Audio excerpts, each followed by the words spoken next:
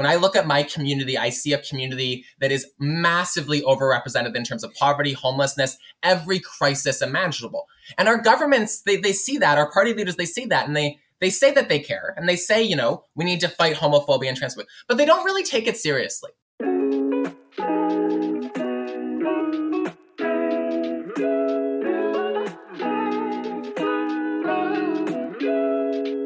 That's the voice of Faye Johnstone.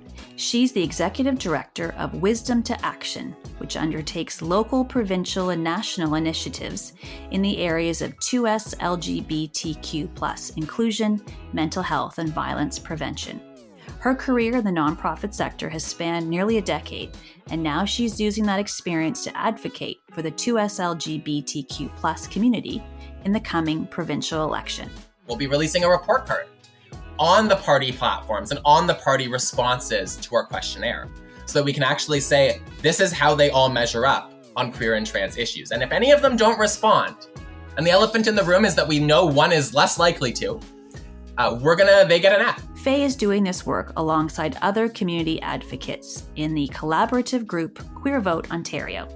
The coalition includes dozens of 2S LGBTQ+ organizations, and among them are Toronto's 519, the LGBT Youth Line, the national organization Égal Canada, and past guests of the show, the Enchante Network. Today, Faye joins to share the work she and many of her colleagues are doing this election season to make sure that 2S LGBTQ+ voices are heard.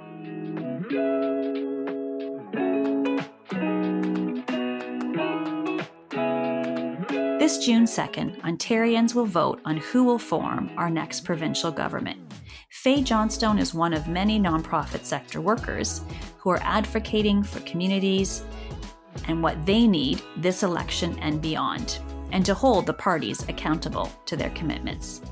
For this special mini-series of Digging In with ONN, we'll be speaking to Faye and other sector folks as we lead up to Election Day 2022. We're excited to bring you these conversations. So let's dig in.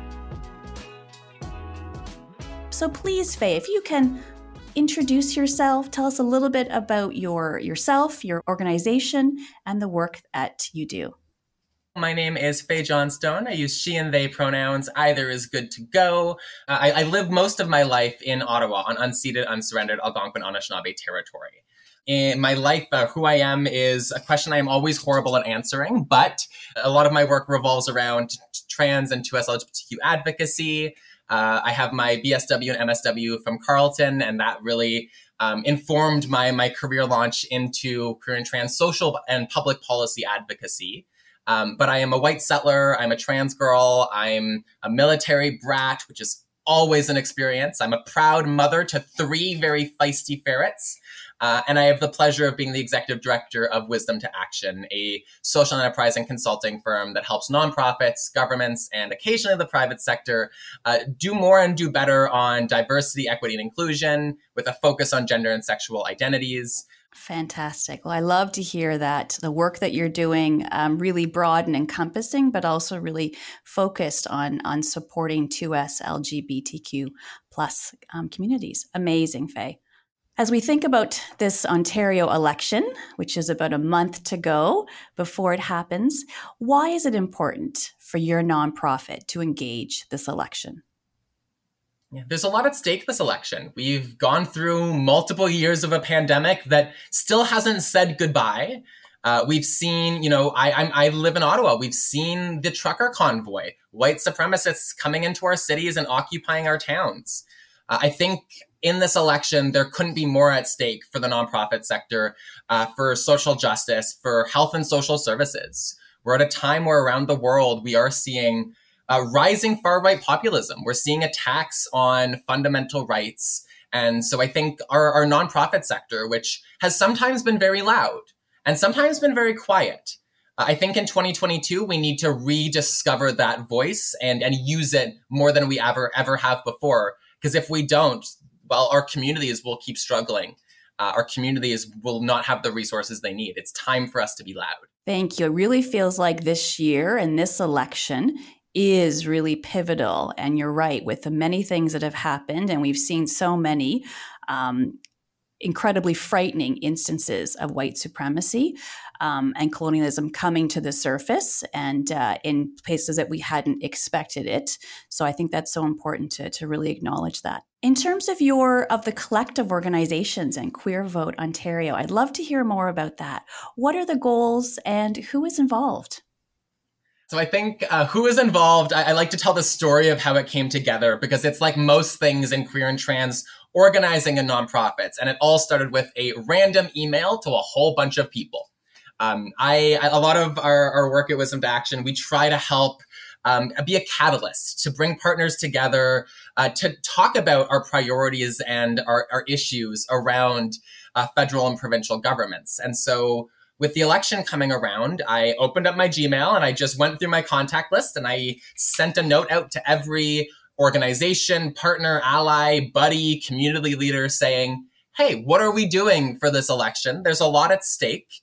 And we've got better at being loud federally, but we need to translate into Ontario action too.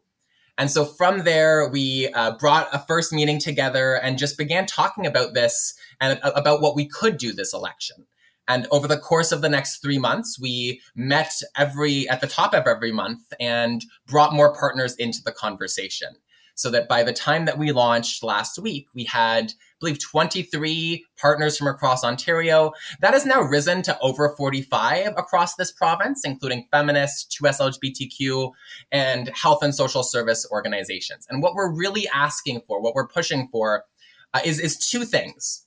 First and foremost, simple engagement with our issues. We're telling our political parties and our party leaders that it's not enough to just pose at Pride for a photo op. It's not enough to say, yeah, I don't hate LGBTQ plus people, that the bar has to be higher, that we need to see our elected officials, see our parties engaging with our communities. Because if you're talking about homelessness, you can't not be talking about queer homelessness. If you're talking about poverty, well, I hate to break it to you, queer and particularly trans folks, particularly Black, Indigenous, and racialized trans folks, bear the brunt of income disparities in this country and in this province. And so we need to be part of the conversation. So that was goal one. Goal two was to get specific, not to just say engage with our stuff, but to say, here's the 3 things that you can do. And they're not all of the 3 things. They're largely speaking to what nonprofits and social services might need to better support queer and trans communities. But they are, first, to create an action plan on 2S LGBTQ issues so that the government can recognize the breadth of their role and create a vehicle to create change within government. Second, to dedicate funding to our chronically underfunded queer and trans social services. So organizations like Kind Space in Ottawa or the 519 in Toronto or pride organizations in rural communities across this province, they need support because they've been doing the work. But they've been doing the work without resources, and we're always in crisis mode, responding to the latest instance of hate or responding to a 15-year-old trans kid who just got kicked out, and that rural pride is the only option. So ask number 2 is helping those orgs. And then the third is improving coverage of and access to trans health services. So that trans folks across our province, no matter where they are or what's going on in their lives, can get access to quality, competent, and affirming healthcare writ large, as well as the specific surgeries, procedures that many trans folks might need that aren't currently covered by our provincial healthcare plan. Thank you. I really appreciate that. There is a real breadth in terms of what you're asking for and advocating for, more importantly. And I think, too, that as you were speaking to that, Faye, I was thinking that, for Ontario, so many of those things, we think about health, education, those are at the provincial level. So sometimes I think folks get confused or wonder, well, why don't we go to the Prime Minister and ask for these things? Or why don't we go local? But it does matter the level of government to whom we're advocating to. And so I really appreciate that, really strategic thinking alongside all of that huge collective of 45 plus organizations. That's really great to see. And it seems like really since the campaign has been launched too, that the response has been incredible, and more folks are signing on, whether they're individuals, or more organizations. Can you speak a bit to what the reaction has been so far? Yeah, I think writ large, it's been excitement on, queer and trans organizations and movements. Historically, we've only been able to get attention around the big controversial issues.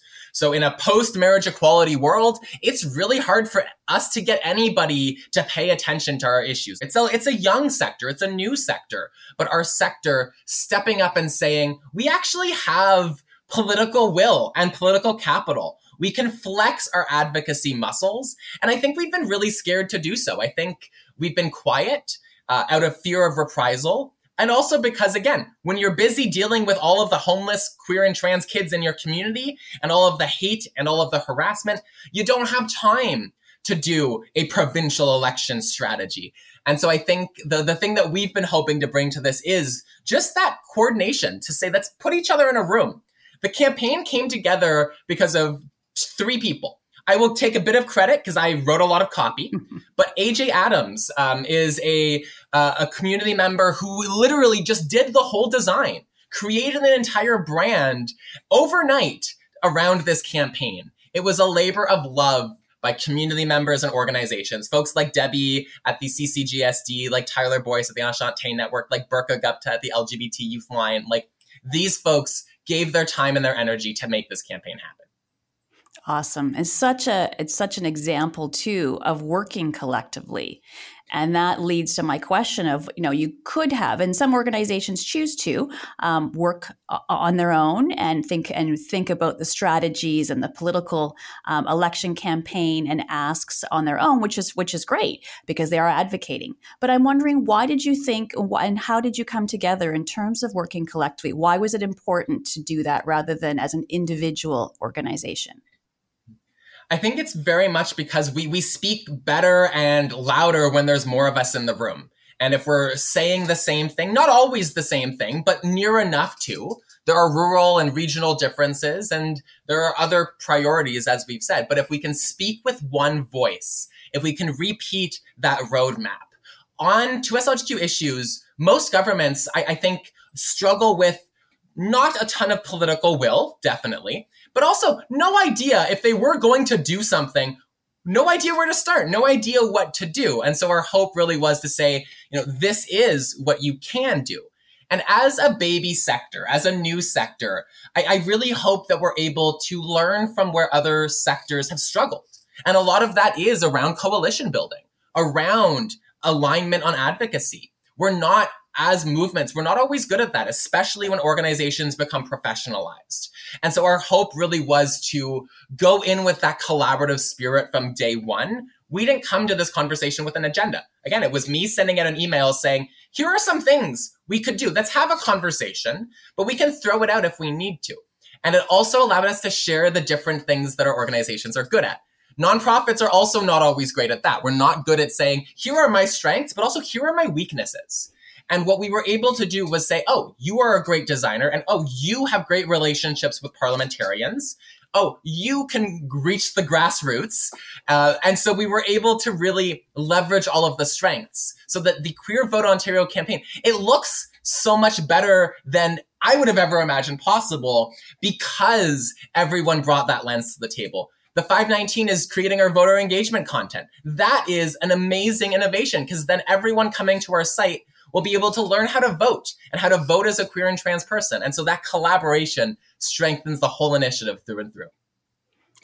And I remember that one of the first tweets that you sent out to ask the network, here's what I'm thinking, who's on board? And so what an interesting origin of how that started with one. And asking the question is almost, that's where it starts, right? Asking the question, who wants to work together?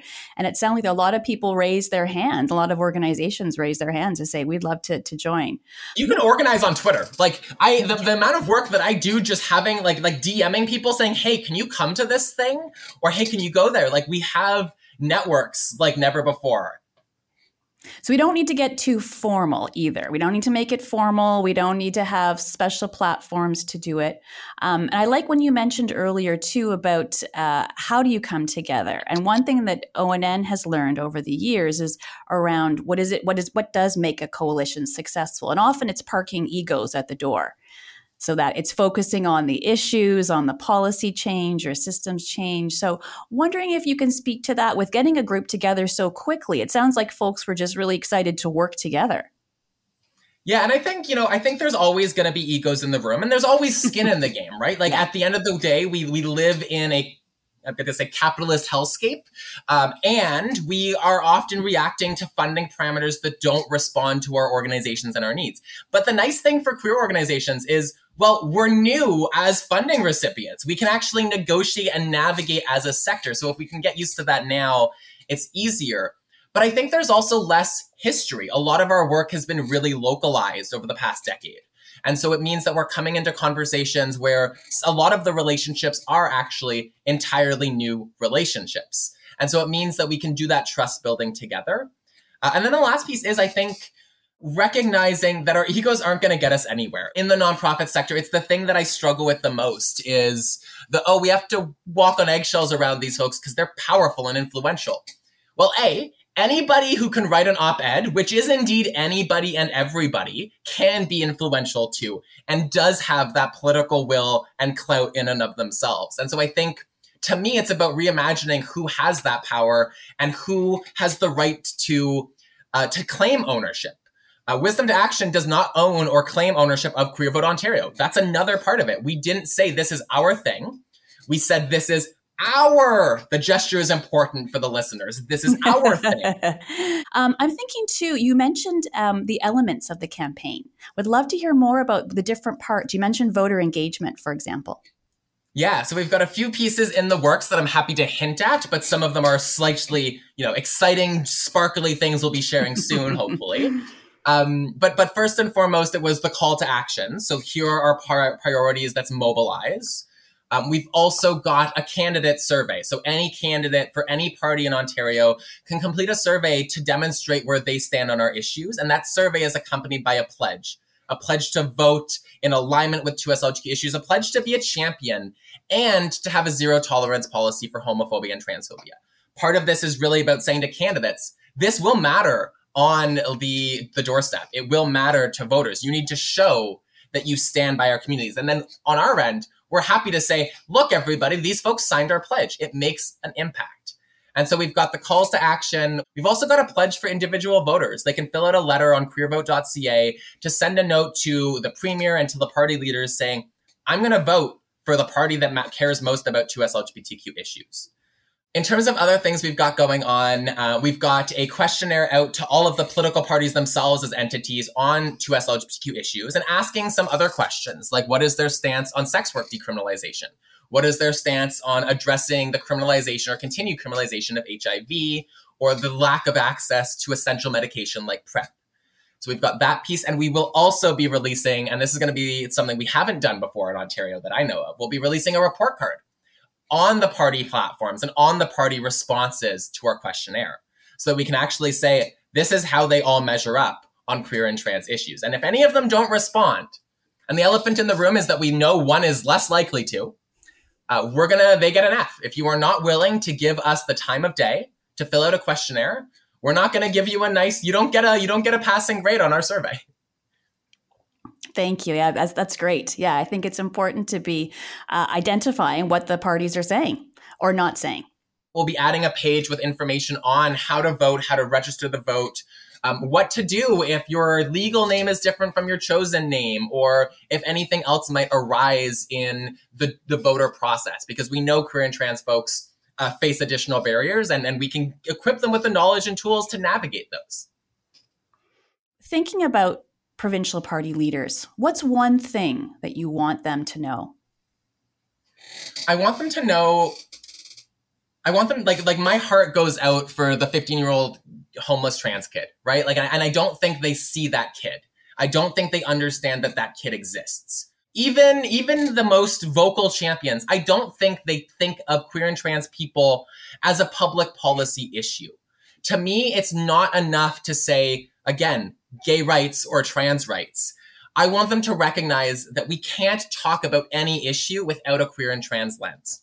We can't talk about violence against women. We can't talk about housing. We need to recognize that addressing homophobia is effective public policy, and that there is a massive and incalculable economic and social cost to homophobia and transphobia and to inaction. It's not a matter of, doing nothing or doing something, because doing nothing is still keeping that trans kid homeless. So this is what healthy communities are made of, and what, as party politicians often talk about, healthy, thriving Ontario.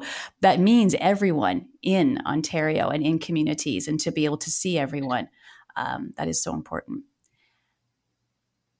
Thinking about post-election, what are the plans, if you've even discussed it amongst the group and the coalition? Are there any plans for post-election?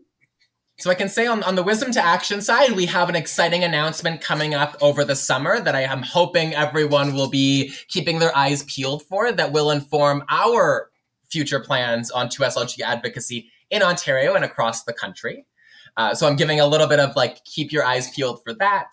But within the coalition, I think we're building relationships. And again, we've never done this. We have the Enchanté Network federally. They're connecting our services. They're connecting our organizations. We need the same provincially. And I don't know if this group will lead to that. But I think we are building the relationships that we need for it. And I can guarantee that we're not going away in future elections. I think Queer Vote Ontario might not be around every day or every month, but every 4 years, every time there's a new election happening in this province, my personal and organizational commitment is we will be running a Queer Vote Ontario campaign to make sure that there is no more election and no more elections without queer and trans issues on the agenda and part of the conversation. Fantastic. So really you see the long-term commitment, and to build off of that, and to really leverage as you were saying, relationships that you're building amongst each other, and also I'm sure with the parties and with candidates as well. As a movement, we are great at this. Give us an issue, we will rally and organize and protest. But as a sector, we're new to engaging in this kind of politics. We don't do government relations much. We don't do the game of saying, okay, thank you for this, but also you need to do all of these other things. As a sector, we don't bring a policy lens to a lot of the issues. We bring a human rights lens. And a human rights lens is absolutely essential. But you need both, and you need to have governments and elected officials who know that if they piss us off, and I mean that a little bit bluntly, we are able to push back. I want an Ontario where every candidate is afraid to say something homophobic. I want an Ontario where every party leader knows it will cost them votes, because it will, but we will make it cost them more votes if they do not take our 2S LGBTQ communities, our priorities, and our issues seriously. That is an Ontario that I am very committed to having happen. Awesome. Awesome. Yes, that sounds fantastic. Being pointed about it too. This is what the results will be, the impact will be. Thinking about for organizations, sort of sharing some of what you've learned so far, how can organizations continue that relationship building and coalition, especially when they're time specific, like an election? Elections are often, they're almost like a reset button in my head, right? And so the election is where everyone's paying attention, but it isn't where the details get sorted out. Right? So in this action plan that we're proposing, we're not saying exactly what the government's going to do about it. And so we need to be in the room to keep those conversations happening, because 95% of what matters isn't what's in a party platform. It's how a party platform is translated into policy and implementation. And so I think it is harder to sustain, and it's harder to sustain public interest outside of election cycles. But I think that we are able to keep that momentum going by keeping the pressure up as soon as an election is ended. It's not like we're going to say, okay, election is done, and whoever's elected, you got 4 years, go show us what you can do.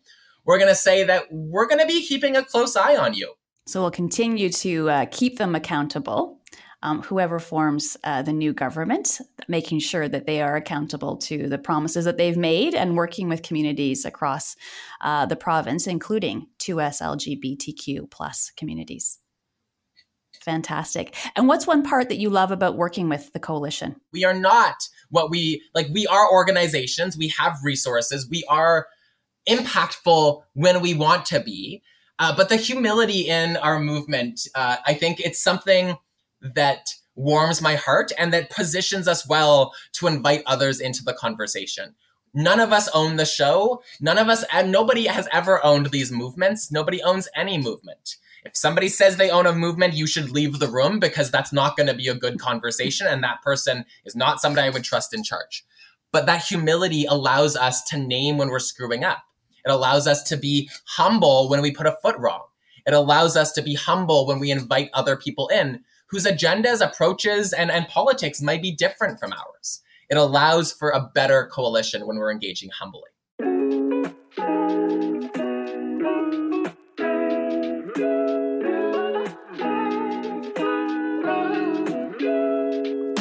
Amazing. Well, it was such a pleasure speaking with you today, Faye. I really appreciate the insights, especially since, as you said, this is the first time to be doing this, and to already have so much ready to go, and a few new pieces coming out soon.